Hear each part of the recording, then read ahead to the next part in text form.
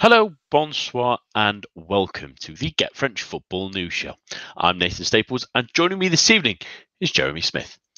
Such is tradition that on Easter Sunday he should arise, and cometh the hour, cometh the new king of Paris, as PSG celebrated their title victory with an Mbappe hat-trick. But who else is rising from the dead, and who is still unable to run because they're full of chocolate? All of that and more after your latest headlines. Dijon added to what has been an ideal April for them with a 3-2 victory over Rennes on Friday night. Three separate goal scorers mean they close the gap on those currently in safety to just 4 points, while the Brittany club are putting all their eggs in the Coupe de France final basket next weekend. Lyon halted their recent slide with a relatively comfortable 2-1 win over Angers, with Martin Terrier scoring for the fourth match in a row. On Saturday, Marseille are continuing their push for European football as they beat strugglers Guingamp 3-1. Jocelyn Gourvennec's side remain at bottom and are now 4 points adrift from the relegation playoff place currently occupied by Dijon.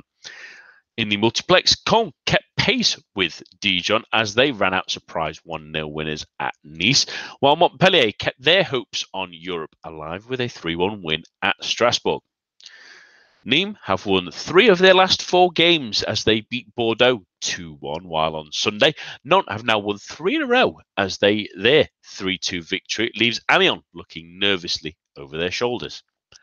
Lille allowed PSG to avoid choking again as they only managed a goalless draw at Toulouse, sealing their title, which also could leave the door slightly ajar for Lyon next week, while Saint-Etienne kept the heat on their rivals for that Champions League place as they dispatched Reims 2-0. In the final match of the weekend, Kylian Mbappe hit a hat-trick against former club Monaco in PSG's title celebration. The 3-1 victory mattered less to the champions than it did to the Principality side, who are not quite certain on league and safety just yet. And that's all for now. But to keep up to date with all the news in the world of French football, head on over to our website at www.getfootballnewsfrance.com and follow us on Twitter at GFFN. We start this week, where else but Paris Saint-Germain confirming their 8th Ligue 1 title before kicking off against Monaco because of Lille's draw with Toulouse. We've been holding off for this topic because of the recent losses, for not just the last Monday show, but also probably for the last preview show as well, Jez. But they're finally over the line, and you could half see the pressure sort of come off them when they played the game against Monaco, albeit them being a sort of favoured opponent for them. But taking away sort of those last couple of weeks as well, where they've sort of really took their foot off the gas, it has been another strong campaign from Paris Saint-Germain, where in a lot of the games in the first half of the season especially, they showed just how good they can be. Yeah, I think I got a tweet from someone who's a sort of occasional follower of Ligue 1 at some point this week, and he said surely Tuchel must go now after having such a bad season. And I strongly disagree with that. I know that they came up short again in the Champions League, and obviously a little bit short in the Coupe de la Ligue, which is very much the sort of fourth priority for them when they start the season. But overall, although it's the last 3 weeks or so have slowed it down a little bit, I think it's been an excellent season. As a sort of first season for Tuchel, I think at times they've played some fantastic stuff. I think it's an ongoing debate, but he's blooded a few youngsters. He's shown tactical flexibility. He's done for a lot of the season the kind of thing that we're sort of always torn with about PSG. Kind of on one side, we want it to be more of a competition, and then on the other side, we're sort of get annoyed where they don't really sort of show everything that they can do, considering the riches they've got on offer. For a lot of this season, I think they really have blown other teams away, and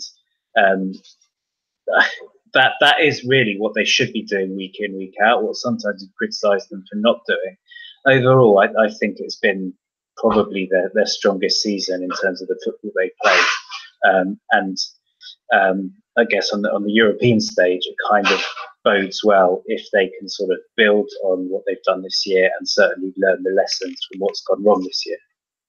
Yeah, because I think if we set our minds back, we kind of because of what's happened just in the Champions League and the last couple of weeks in Liga, as well as when you just expect them to get over the line, but they couldn't quite finish off the deed, which sort of has tainted it slightly at least. But we forget that Paris Saint-Germain have been first since week 2. They were second in week 1, so they've been on top of Liga throughout. And then when you take into account that yes, they lost to Liverpool in the group stages of the Champions League, but that was their only loss in the 2018 side of this year, and they've only had they've only had 5 losses in 2019 so far, 3 in Liga, when it took till early February for someone to actually beat them in the league, and it's only the losses to Guingamp in the cup and against Manchester United in the Champions League, and the 2 that have recently preceded them that have really been faults on their resume, and they've been excellent in some games, really. I mean, it was maybe a little bit of a knock in some stages, and I'm sure we'll come on to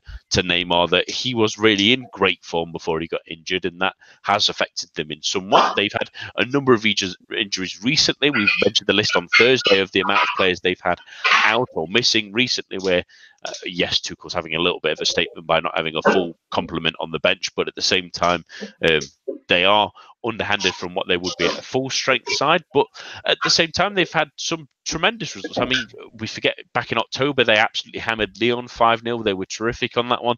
They got a great 2-0 win away at the Velodrome against Marseille in that same month. That was an excellent result. They had some good results in Europe before that. Manchester, obviously the away leg against Manchester United, they were really great. Maybe could have got a couple more to really hammer home that advantage they'd gained. They got that great result against Paris Saint-Germain at home, which were desperately needed, even though the games against Napoli weren't particularly good. So there's a lot of platforms for them to pull off, really, and it's more just a case of, in the summer, getting some players to complement the excellence they have, because I suppose we forget just that they've missed a fair amount of time of Cavani recently, a fair amount of 2019 without Neymar. Verratti's been in and out through injuries, been more recently a lot fitter, but there's been no Marquinhos recently, who's been excellent throughout. There's been no Angel Di Maria, who's had a tremendous season again, possibly even his best one in a PSG shirt, I would argue. There's definitely bones of a side here that, adding 2-3 good players that we know that they have the means of doing, at least, and they could really be pushing for Champions League, not just through to sort of the semi-finals at least, but they should be even potentially one of the favourites for the tournament, should they get over the hangovers they've had recently. Yeah, they've proven this year. It sounds a silly thing to say considering the way they went out, and no offence, but to an extent the team that they went out to. But I really think that in some ways they have made Champions League progress this year. They were in a very tough group. They started very badly with that defeat to Liverpool, but they really kicked on from there, finished top of that group, outplayed Liverpool in the end, Belgrade when the chips were down, and in that first match against Man United looked excellent as well. So there are, and as I said, I think with the tactical flexibility that Tuchel's brought in, there are positive signs, and I still maintain that on their day they can beat anyone. It's just that the sort of recurring problem, which seems to be more kind of in players' heads than in their feet, and I still think some issues that have never gone away about squad depth, and certainly depth in certain positions within the squad. But if Tuchel can sort those things out, and it's very clear that he's aware of those issues, then I don't see why they can't make a push to go further in Champions League next season. They really should have done this year, as we've gone over several times before. Yeah, absolutely. I think more than any time you can say that team that they went out to in the Champions League after this weekend, especially. But I want to highlight a couple of players that I've really enjoyed, because, I mean, we'll come on to the main man, quote unquote, really, because Mbappe has been terrific, and a number of the players we've already mentioned have been great. But number one, I want to mention Alphonse Areola. I think you'll agree, Jez, we've mentioned him a few times that he's been excellent this season. It's probably the best I've seen him at Paris Saint-Germain, probably even the best season I've seen him have have since his loan move at Villarreal. In fact, when he was excellent in La Liga, we were saying that he really should stay in Paris, and thankfully he did. And admittedly, even though Trapp obviously went on loan to Frankfurt and he's had a really good season in the Bundesliga, it was nice to see him rebound. But you could expect any young goalkeeper to fold when not just the quality, but the experience and the real heavyweight that is in the dressing room as well. Buffon must be, because he's been a terrific goalkeeper for decades, really, in all honesty. And a lesser goalkeeper would have crumbled in it. And if anything, Areola rose to the challenge. He's been excellent in some games. The mistakes have been much fewer than in past years, and he earned that number one spot. Really, it's sometimes a shame that he was, for example, in the game against Manchester United, not playing, and obviously the Italian has made the mistakes that have caused the goals. But he has to be looked at as the number one next season, and for once, a position that we'd said that PSG needed to spend money on, and for once, it's not a position they need to worry about as much anymore, because he seems to have established himself as a number one and potentially a challenger for that French national jersey as well. And the second one I want to mention as well is Marquinhos, who's had a superb season, not just in defence but in midfield at times. He's been a great defensive midfielder, none better performance than that away leg at Manchester United. He's been easily their best defender, and it's just been a shame that because he's so good, he's probably been the only one who could move into the midfield that has cost them sometimes. So that's why a defensive midfielder is so important for PSG. It's not just because they're desperate for someone that's a more of a specialist in that role and can excel and help protect their defence, but it's also so Marquinhos can prove himself in the best role. And it's incredible to think that he's still so young. He's got so many years ahead of him at PSG. He's going to be a great leader for them next season. But I'll let you talk about the main man, Jez, because has been a few tussles, shall we say, on Twitter that people disagreeing that it will, with what even Jean-Pierre Papin's been saying now, and I don't think I would want to argue with him because he's the last man, Frenchman at least anyway, to score 30 goals in Ligue 1, and Kylian Mbappe follows him at just the tender age of 20.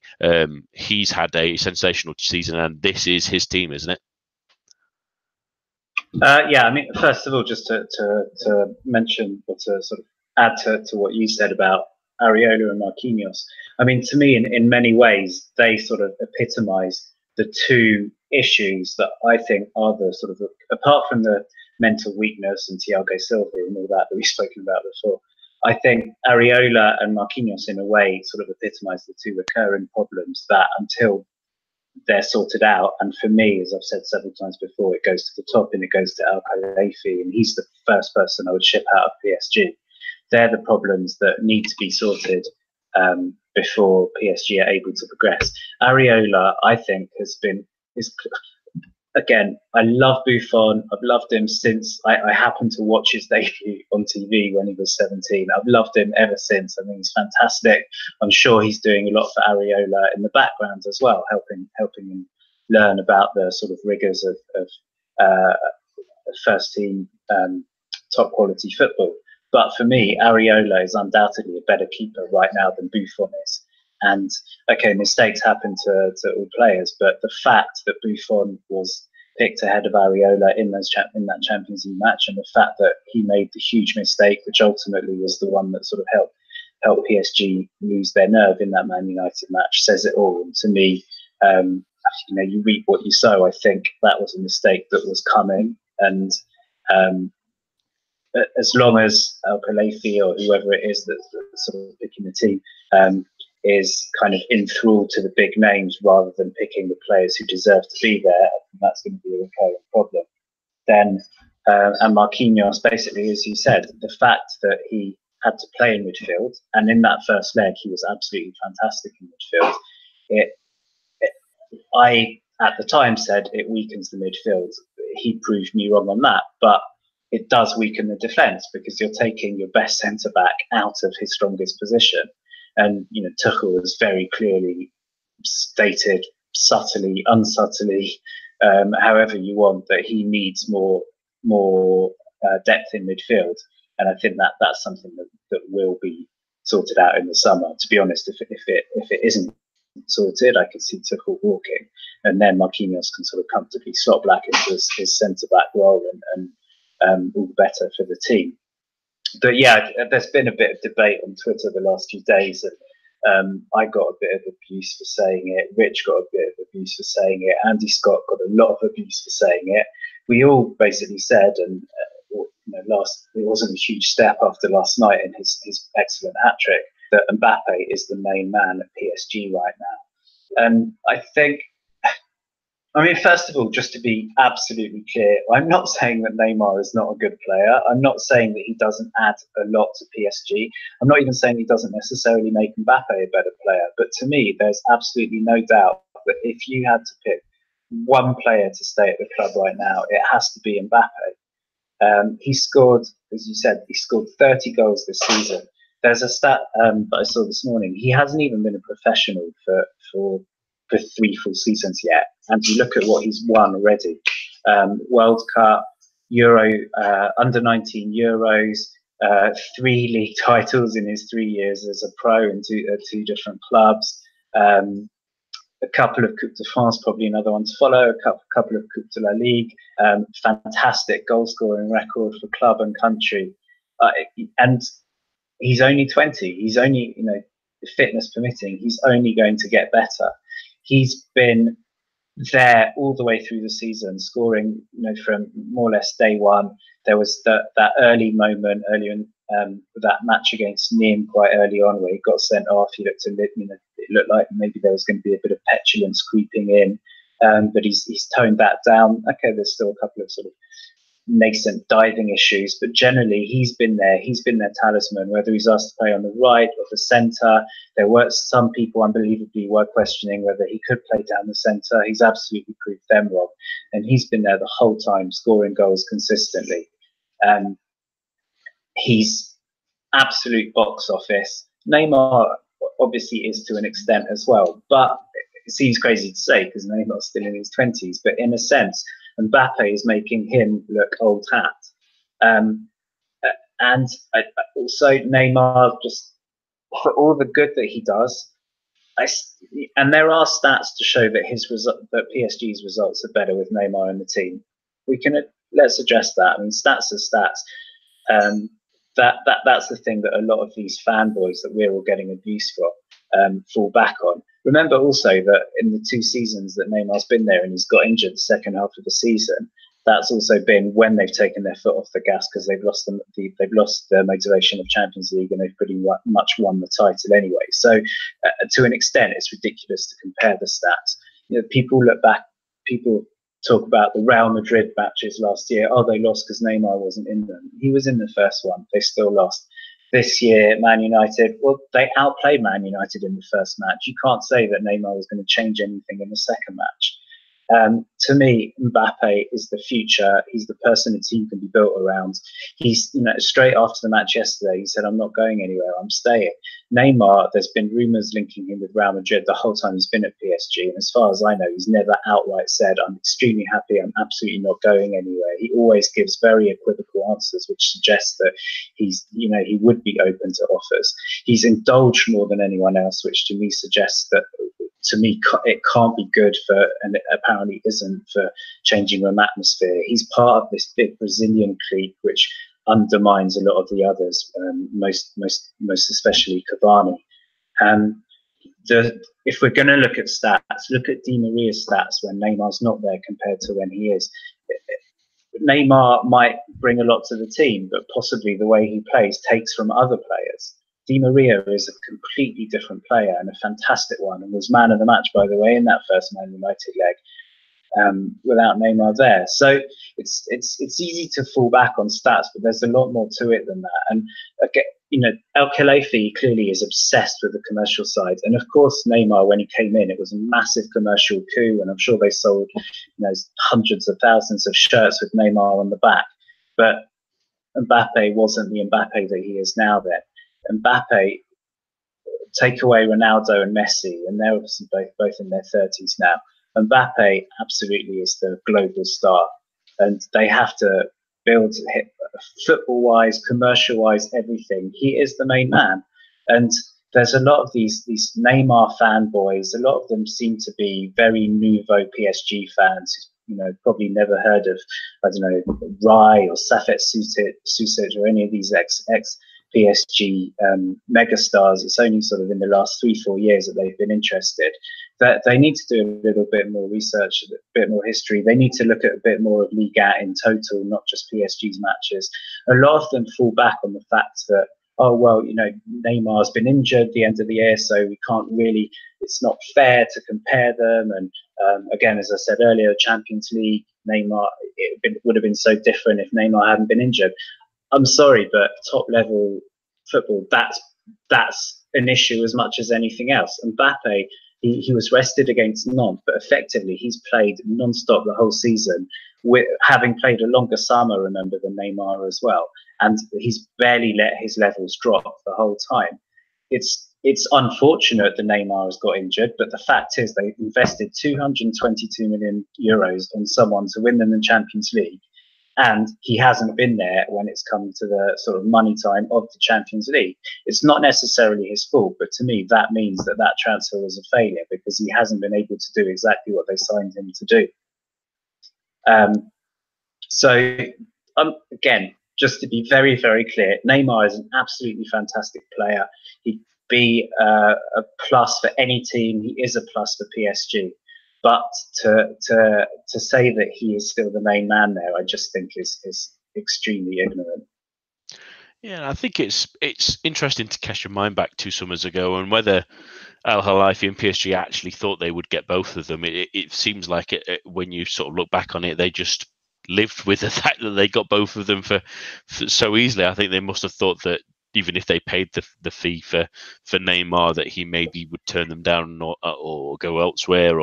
And then when they had got Neymar, maybe they felt that Monaco wouldn't give them Mbappe, and maybe that a Real Madrid would come in for him. But it matters that they got both of them now. And I have a bit of a not a soft spot, I would say, but I feel a little bit sorry for Neymar, but because ultimately he is a top 5 player. He is world class. He is going to go down in history books as an excellent footballer, but he'll always feel a little bit like the bridesmaid and not the bride, unfortunately, because he's been part of an excellent Barcelona team that was ruled by arguably the best player in the world that we've ever seen in Lionel Messi, and he's now part of a Paris Saint-Germain team that is arguably being run by someone we may see in a decade's time as one of the best forwards we've ever seen in Kylian Mbappe, who does sort of, Rio Ferdinand always mentions he reminds him of the Brazilian Ronaldo, and I can't think of a better comparison, really. He does really have that similar style, especially now he's playing through the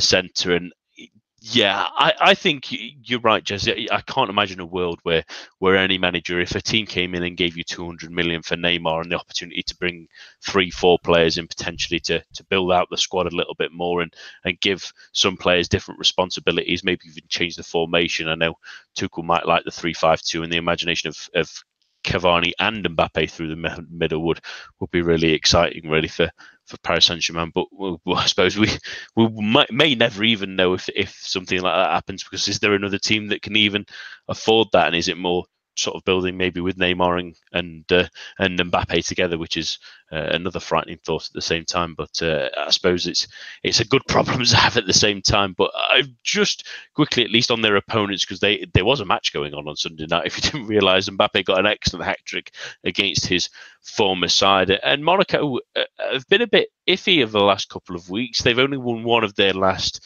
7 games. They've lost against Cologne a couple of weeks ago, just at the end of March. They drew against Guingamp, they drew against Reims, they got a pretty lucky win against Lille before drawing the games beforehand. They're not completely safe at the moment, Jez, especially with the Dijon game that we'll come on to. But this reminds me a little bit of a similar situation we're seeing in England with Manchester United, where they've had a bit of a bounce with the manager coming back in. He's got the positivity and the results started flowing, but maybe the pressure started to come off a little bit. Maybe the players' concentration has gone, and it's showing that there's almost certainly now, and we kind of knew this anyway, but it's a reminder to Monaco fans and Ligue 1 fans that the issues there at the Principality Club run much deeper than just the managerial position.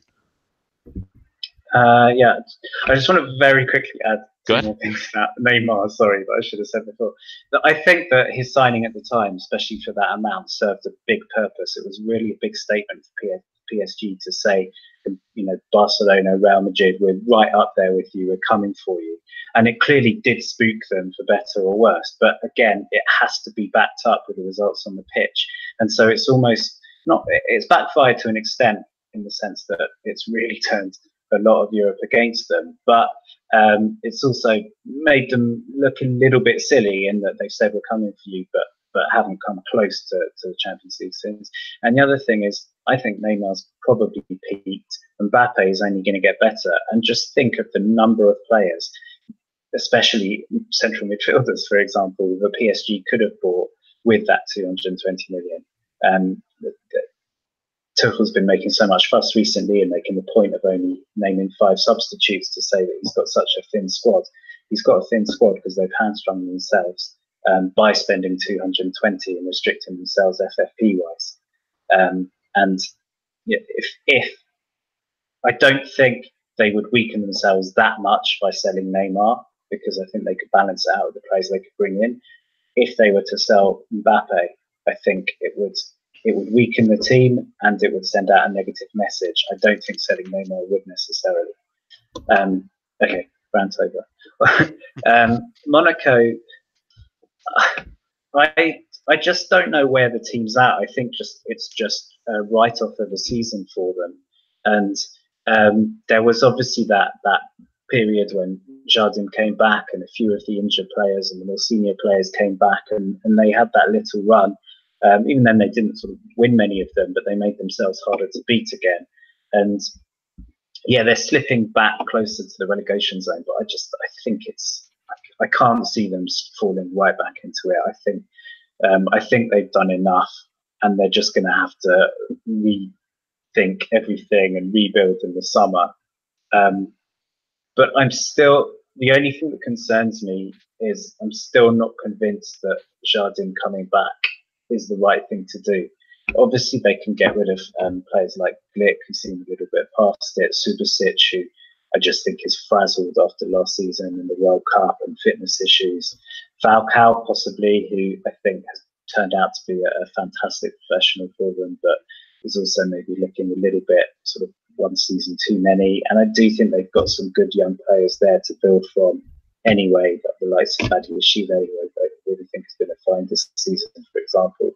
But he scored this weekend, but I think Golovin, for the most part, has been a complete flop. For me, it still remains to be seen whether Martins isn't going to prove to be a flash in the pan. But Jardim, I just worry that they often say never go back, and I think possibly for him it's not such a bad situation because he's coming with so much power. But I wonder if he's in their desperation for him to come back and sort things out. Maybe they gave him a little bit too much power, and sort of worry for them that that's going to come back to bite them and maybe him as well over the next few months, when there will start to be kind of tensions between him and some of the people in the background. There's been a kind of big turnover of decision makers before players, and so this summer is going to be very interesting when these new people sort of behind the scenes are going to want to prove themselves and impose their authority and their preferences for the style of play and the style of player. And then Jardim will come in with his views. As long as they're all singing from the same hymn sheet, it will be fine. But if not, then whose decision wins out? Who's really in charge there? And I think that could be a problem, irrespective of what happens this season. I think they'll get lucky ultimately that there's at least 3 teams who are worse than them. But big mistakes were made in the summer, and I think it could be that with hindsight, possibly mistakes would have been made in January that we may or may not know about yet. And the fact that things settled down a little bit, but clearly still aren't great there, I don't think it bodes that well for the future. Yeah, it's going to be interesting to see how they decide to possibly blow things up in the summer to decide on who's worth keeping and who's worth moving on, really, because they have sort of stagnated this season, certainly. And on to a team that's going to worry them a little bit, at least, and have them looking over their shoulders, and that's Dijon, who pulled out another excellent result that we didn't quite see coming, at least anyway, in their 3-2 win over Rennes that pretty much puts an end to their European hopes, unless they can get a win in that cup match coming next weekend that we'll have a look forward to on Thursday. But concentrating on this relegation fight, really, because Dijon, with that win, it was an excellent victory for them. They showed again the spirit that they've shown in the last couple of weeks, Jez, that they're absolutely fighting and scrapping for their lives. The win against Lyon was totally out of the blue. They got a good draw against Amiens, despite the obvious off-field troubles that happened in that game. But an excellent result against Rennes that sets them up for the game against Caen next week, which would really put some breathing space between them and the bottom two, should they get a result, given how Guingamp fared at the weekend, which we'll come on to. But an unbelievable result for them, where we thought they were dead and buried a few weeks ago, and now they're only 4 points off Amiens themselves, and they've got them and Monaco looking behind their shoulders. It's a real turn of events in the last couple of weeks for them. Yeah, we discussed that they sort of could have got lucky in the sense that they played Lyon at the perfect time when things were completely in disarray there, and they even got lucky during the match with a couple of own goals as well. Then Amiens, I don't think was a great result. I think they could and should have done more. But then it was also a great time to play Rennes, who clearly, you look at their recent results, similar to Strasbourg in the lead up to the Coupe de la Ligue final. Rennes clearly have their minds on the Coupe de France final. And I think maybe a winless in 8, something like that, or 1 win in 8. So it was a good time to play then. But even so, it wasn't just the result, it was the manner of the victory as well. The fact that they were pegged back twice, but still came back and got that win. A couple of the goals were really fantastic goals as well.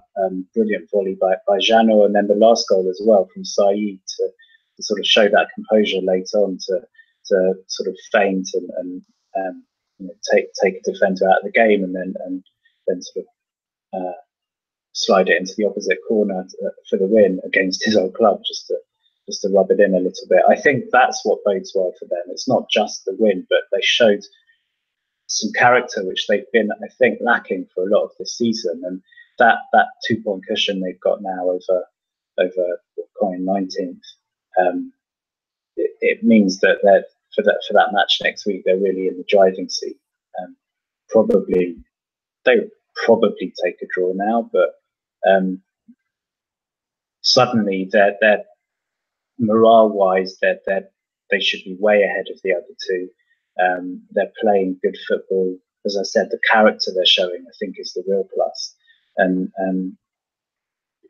I think they have been sort of, not to take any credit away from them, but I just think those last 3 games have fallen perfectly for them, very, really good timing-wise. But it's up to them to take advantage of that, and 7 points from 9 after the horrific run that they've been on beforehand. You have to give credit to Kombouaré and to everyone at the club, and yeah, really good opportunity for them to secure probably still the playoff spot, but there's no reason now why they can't look to sort of climb a little bit higher. Yeah, they've got to be making people nervous now. That's the important thing, I think, at this time of the season, because for example, Monaco, like we've mentioned, have played a lot of games that you would see as the sort of easier affair. They've played Guingamp, they've played Monaco recently. That's sort of put them on the back foot. They'll be pretty happy they've got a Rennes game sort of next week after the cup final that sort of A, give them a rest, and B, give them either a heartbroken or jubilant Rennes side that gives them a real chance. But Saint-Etienne, Nîmes, then a really important game against Amiens with 2 games left, and then at home to Nice that could be anything at the moment, as we'll come on to the result that they gave. And then you look at Amiens' games coming up as well. They've got Strasbourg, which is winnable at the moment, although they've had some great results themselves after the cup final. Montpellier, who will be still chasing Europe. Toulouse, that can be any club that turns up, really, and then Guingamp in the final game of the season as well. Depending on where they are, that could be a tricky one as well. So there's there's daylight in there. I mean, especially with these next games coming up. I mean, the game against Colm at the weekend is going to be absolutely massive for both clubs, but especially for Dijon, because if it gives them some breathing space between them and the relegation fight, not only that, it allows them to catch up a little bit, and then they've got Nantes, who are on a great run, but certainly a game you can get points out of, and a game against Strasbourg as well, against Paris Saint-Germain, who we've mentioned have got injuries and also have taken their foot off the gas anyway, and then a home game against Toulouse to finish the season. They've got a real chance of not just staying in, clearing themselves from the relegation zone, but even having a fighting chance at chasing them. Some of these sides, they'll be kicking themselves that they couldn't get the 3 points against Amiens. That would have really put the cat amongst the pigeons. But this result, they were really excellent, I thought, against Rennes. I mean, any side down there that goes ahead and gets cut back, then they put themselves ahead. It was a wonderful goal by Benjamin Janot for the second, and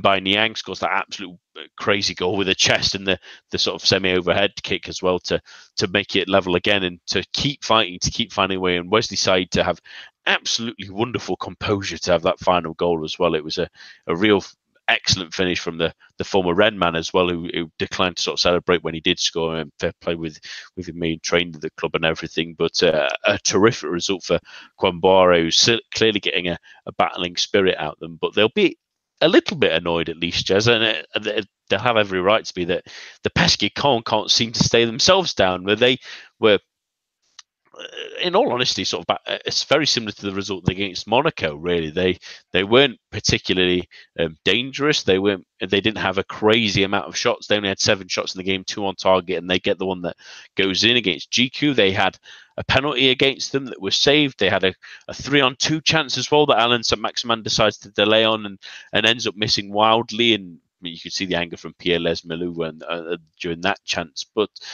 Nice really peppered them at times. I know they had 18 shots and 8 shots on target. They really should have got something out of the game. But Caen, yet again, as much as I like to say, I know it doesn't sound too flattering, but it should be, because they are the cockroach of Ligue 1. They just will not die, will they? No. I mean, if they get out of this, I'm sort of only half jokingly saying that Brice Samba should be Ligue 1 Player of the Year, because certainly these 2 recent wins against Monaco and against Nice, he's just been absolutely immense. And you know, the penalty save, which could easily have changed the complexion of the match. It would have been, you know, it would have put Nice in the position of needing to hang on to their 10th 1-0 win of the season. So, you know, something they're clearly experts at doing. Had that gone in, I think Caen would have really struggled to get back into the match. And it wasn't one of those good fight for the goalkeeper kind of saves. It was a fantastic penalty save. And then he backed it up with 2 or 3 more world-class saves. And again, I mean, I think they showed slightly more than they did against Monaco. But again, Caen weren't that great. But if you've got a keeper that it's, you know, he's in a mood that it's impossible to beat him, then you only need to score one and you'll be fine. And I struggle to explain it, because, as you said, they're not a good team. They're in a little bit of disarray. Bovu has been sort of chucked out of the squad this week for bad behaviour. They've got, if you watch the clips of any of their matches, the cameraman sort of, one time he goes to the bench, he shows a close-up of Mercadal. The next time it's Courbis. It's still not even clear who's in charge there. They shouldn't be. I mean, they're not in a good position. They're second from bottom, but they really should be dead and buried. And I'm not sure how they're still in there. It's with a fighting chance. But yeah, I mean, if I had to give one reason, it would be Brice Samba. And if they can get a win, they are at home against Dijon next week, then anything's possible. And obviously that they'll suddenly be in the better position. But again, although I said it against Monaco, although I said it against Nice, I don't think Caen shouldn't be good enough to win that match. But each time I say it with less confidence because of what they seem to keep being able to do. Yeah, they are real pesky ones, aren't they, at the moment, really? Because you think that the result against, if they get a result against Dijon, if they get that 3 points, which would be enormous for them, they'll go above the mustard side, and then they face Guingamp, who'll be root to the bottom, and depending on their result, will be could be even a fair distance away from the Normandy side. They get 3 points there, and then all of a sudden they're right out of things, and that's what we always said, that it could come down to this double header for them. And the fact is that result was absolutely massive as well, because if they're 3 points worse off, if they, like you said, that penalty's converted and they lose 1-0, as Nice have a habit of doing to teams this season, then they're not just 2 points off Dijon, they're 5, and then they have to win that game, not just to catch up to Dijon, but to give them half a chance. Because if it was a game where Dijon won and went 8 points clear, they're dead and buried. There's no way that they can catch with those 4 games remaining and 12 points and an 8-point gap to Dijon. Even if they beat Guingamp, they haven't got Reims, Lyon and Bordeaux to finish the season. I can't see them getting the points they'd need from that. It'd be almost impossible. So just as we've mentioned before, Caen aren't pretty. They're not going to wow you with their style. They're not even going to put on an excellent performance, really. They're going to put on a pretty average performance most of the time, but they always know when to win. It's maybe the best explanation for Caen, not just this season, but possibly for even the last 3 seasons. They just know when, not how to win, but when to win. They win at the times when you just think they're out of it, when you just think there's no chance of them doing something, and they just nick a little bit of points, even when someone else is getting a positive result. They just take something, and it's just a shame that the hope will be for Guingamp, because a disappointing result for them, really, a 3-1 defeat to Marseille after a couple of weeks of positive games, at least anyway. They were really unlucky against Monaco. They maybe felt they should have got more out of the Strasbourg game as well, especially after scoring 3 goals. Conceding 3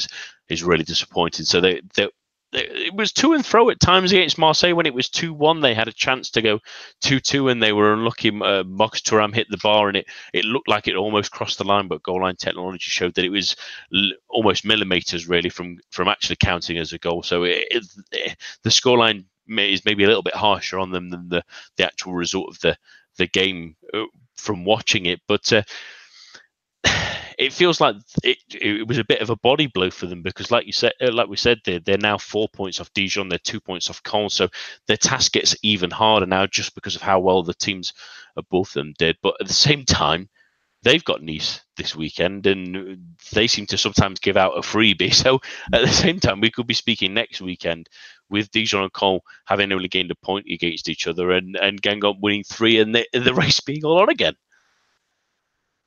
That would obviously be the ideal, that neither Dijon nor Caen get away, and certainly next week's match, Guingamp against Caen, they have to get 3 points there. But and as you said, it is possible to get something from Nice, but I feel like this week might have been a turning point. They have been really unlucky the last couple of weeks. Didn't quite hold on last week. I mean, you could say it's partly their fault for sort of dropping further and further back against Monaco, but just to be pegged back like that must be such a sort of punch in the guts. And then this week, obviously it's not all down to luck, but as far as I'm concerned, Dijon have got lucky with those last 3 fixtures. Certainly the 2. The 2 either side of Amiens against Lyon and Rennes. Caen, again, it's not luck, but just Samba being able to sort of cover where other players have mainly fallen short. And then on the other side, Guingamp, who are kind of conceding last-minute goals, and then, as you alluded to, they're 2-1 up. Now the shot that comes down off the bar, it was literally about 98% probably, if the ball was over the line, that would have made it 2-2. Even if it had stayed that way, it really keeps them in touch. 3 points, the goal difference isn't great, but in theory, 1 result away from Dijon. Instead, Marseille go up the other end and seal the win. And those kinds of things must be such body blows to Guingamp that it's in the same way that I said that the character that Dijon showed, I think is sort of in a way, it's more than the 3 points because it really gives them something to build on, some morale to build on. Guingamp must be thinking, what else do we need to do? And I feel like maybe this is the week where their fate's kind of sealed. Yeah, it's. I was trying to give the optimistic spin on it, wasn't I, more than anything? But it just feels like because of the importance of the Dijon Caen game, someone is going to get 3 points out of that game, and if they do, and Guingamp don't get 3 points against Nice, which although Caen got it, it's not always the easiest thing to guarantee with the sort of flip-flop nature of Nice this season. But Guingamp will be really disappointed they couldn't at least nick something from that Marseille game, because they did have a little bit of chances. They weren't completely out of the match, but if they lose next weekend and someone gets the 3 points, you can kind of write Guingamp's obituary in Ligue 1, really, because I can't see them picking up the points. Even if they get that victory over Caen, it's starting to get a little bit of a sort of desperation times for them. But let's hope that we can still have an entertaining time, because my God, if there is a draw and they win, it's going to be a right good end to the season at the bottom of the table. It's been interesting already, but that last month was going to be, it could be absolutely crazy. On to a quick look. Guingamp do have other winnable matches coming into the end of the season as well. Home to Nîmes, never know which Nîmes is going to turn up. The same Amiens last match of the season. If Amiens are safe by then, they may sort of mentally be on holiday already. So it's not absolutely done for, but I just feel like this week maybe made it that one step too far. Yeah, and that's always the difficult thing about looking at this stage of the season, at least anyway, looking too far ahead, because I mean that last game of the season, or even the last two games out of the season, might be even academic by that point, unfortunately, when you're having to chase points, at least anyway. But we should hope and wait and see, and fingers crossed that it stays as exciting as it has been for the last couple of weeks, because it's been one of the best relegation fights I've seen in a long while, even though it's only 3 teams involved in it. Very quickly on to European matters, really, because Lyon helped themselves back out again with a 2-1 victory against Angers on Friday night, where a player I particularly wanted to highlight, Jez. I'll give you some time on this one, because we've mentioned a lot of Lyon's struggles in the last couple of weeks, and obviously they're going to Genesio leaving in the summer and backbiting here, there, and everywhere. But within the cloud of that has been Martin Terrier, who scored 4 goals in 4 games. He's been a sort of stalwart in the last few games, at least anyway, for Genesio and starting, and he's really showed the quality and the reason why he's at Lyon, and why he was at Lille previously, obviously on loan at Strasbourg last season. But he out of all the forwards they have has been by far the best one over the last month or so. Yeah, a lot of the problems at Lyon seem to be down to attitude and certain players who sort of pick and choose their matches, or maybe take being dropped or substituted very badly and go into a sulk that could last a couple of matches, or are looking for moves away, or not happy with where they're being played, all that kind of thing. And Terrier, obviously he's young, he's got time on his side, he's there to learn as much as anything else. But generally the whole season, where possibly at other times in the season he could lay claim to deserving a little bit more game time, even if he's not in the squad or he's just named on the bench, he's generally kept his head down, kept quiet, worked hard, often made a difference when he's come on. And in recent weeks he's kind of been rewarded for that. And I think it's 5 in 5 games, and considering that's coincided with Lyon going through one of their ruts, it really has sort of kept them going, saved a couple of points for them, and he's looked fantastic. And the goal that he scored this weekend, that could really be a glimpse into the future.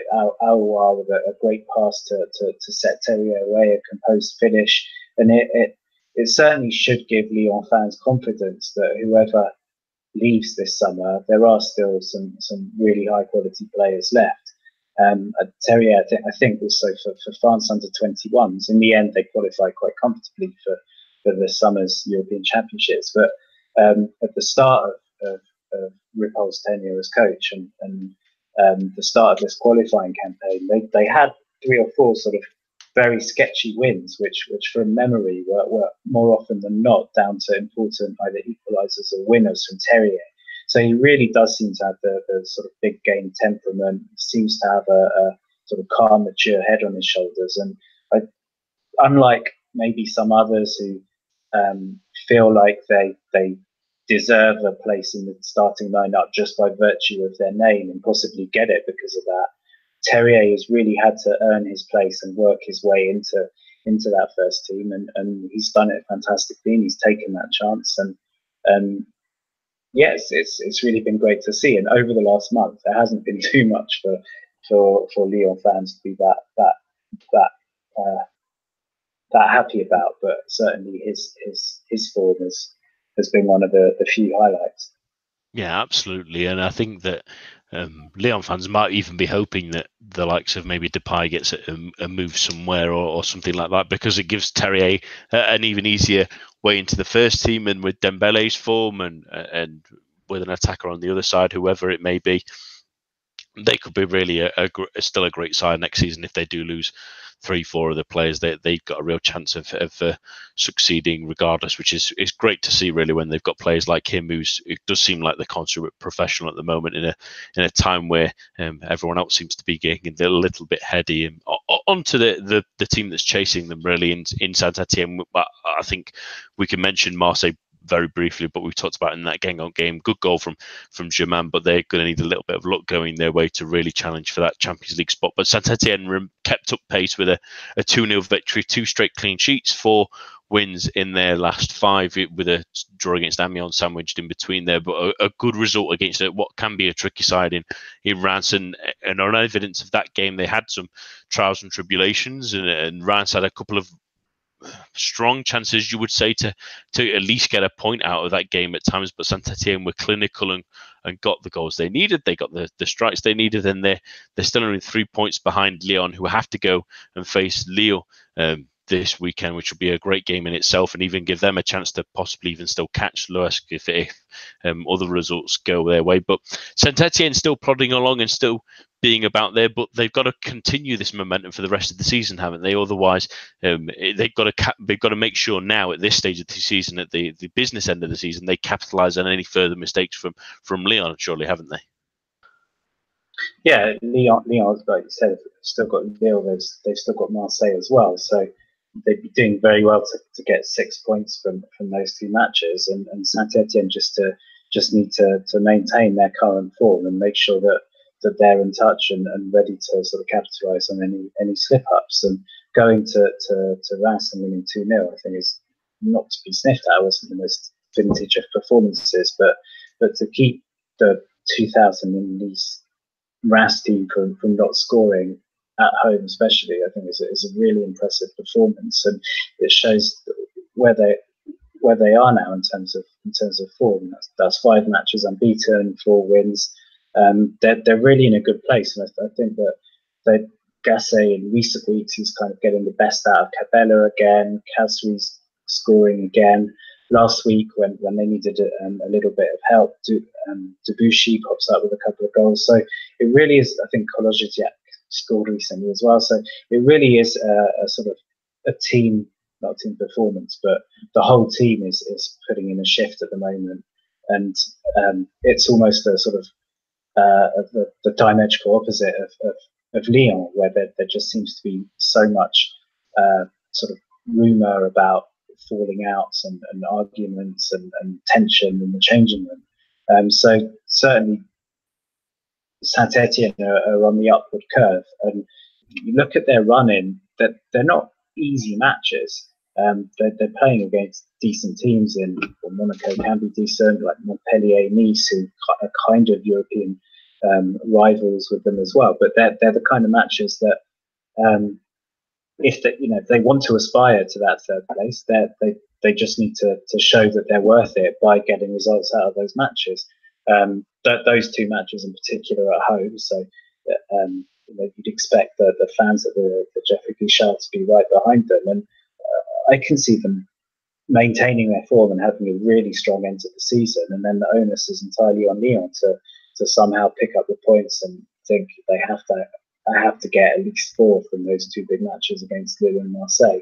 Otherwise, I think Saint-Etienne could pick them. Yeah, there's no doubt in that. They're going to be hopefully snapping at their heels, and credit to Jean-Louis Gasset, who's had a terrific season and is lifting a squad that, in all honesty, above their means, a lot of these players. But at the same time, this with him in charge with Saint-Etienne's current squad, had a good striker, had a good another centre back or so with Perrin slowing down and Subotic not quite as he was at Dortmund, you'd say, and with all the injuries he's had, obviously. I know they've got a few young centre-backs that a lot of their fans are looking at just behind the scenes as an extra, but a couple of those and they could be really good even next season, never mind this. And it's been a great season, and if they keep this ball rolling, it could be a really fantastic end to the season if they can capitalise on any Lyon mistakes. Let's go to our Liga snapshots, and I'll start with yourself on this one, Jez.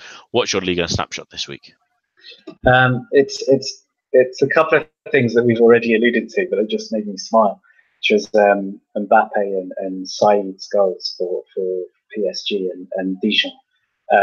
It's become such a big thing now, really sort of making a huge fuss about how you're not celebrating against your former team.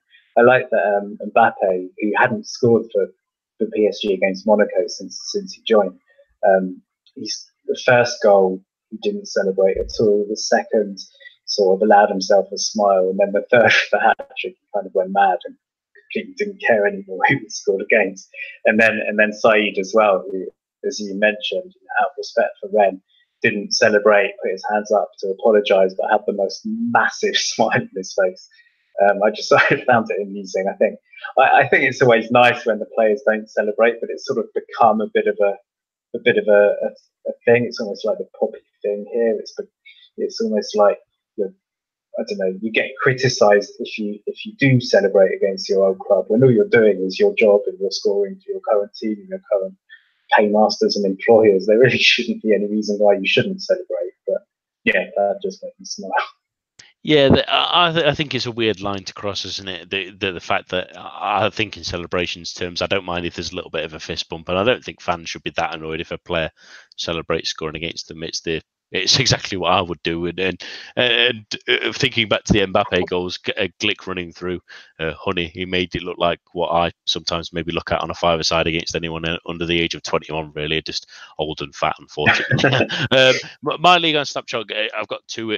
I think the pretty obvious one from Paris, the Notre Dame images on their shirt, and then selling the on the club shop with an extra motif on there to help raise funds, which is a great thing to raise for. But at the same time, as many people have mentioned, hopefully the amount that they've raised, they can also support some worthy causes in terms of unemployment and homelessness and famine across the world. Hopefully they can use that to some good cause, as well as repairing the Grand Church, obviously, as well, and to a more annoying one, at least anyway, in Liga. And it's back to the Nice Dijon game, the Nice Caen game, and a comment from Patrick Vieira afterwards. I think a lot of people have seen about Alex Saint-Maximin saying that he has all the talent in the world, but he's not quite got the mental attitude, as you say, to take to the next level, the work ethic. And it's a bit of a damning indictment on Saint-Maximin, because he's had a decent season, but at the same time, you just feel like a player of his quality can just do that little bit more. And it was emphasised by the fact that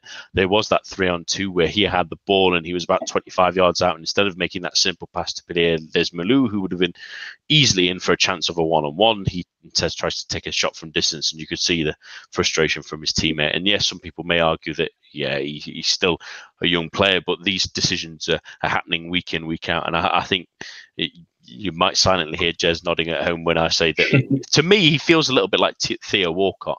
It feels like that stage in his development. He's a fantastic player. He's got great pace. He's probably a little bit more skillful than the former Arsenal man, but possibly not quite as strong a finisher as he was in his younger days. But the indecision, the poor decision making in the final third is just something he really, really needs to work on. And I'm sure Vieira will be drilling in that should he stay in.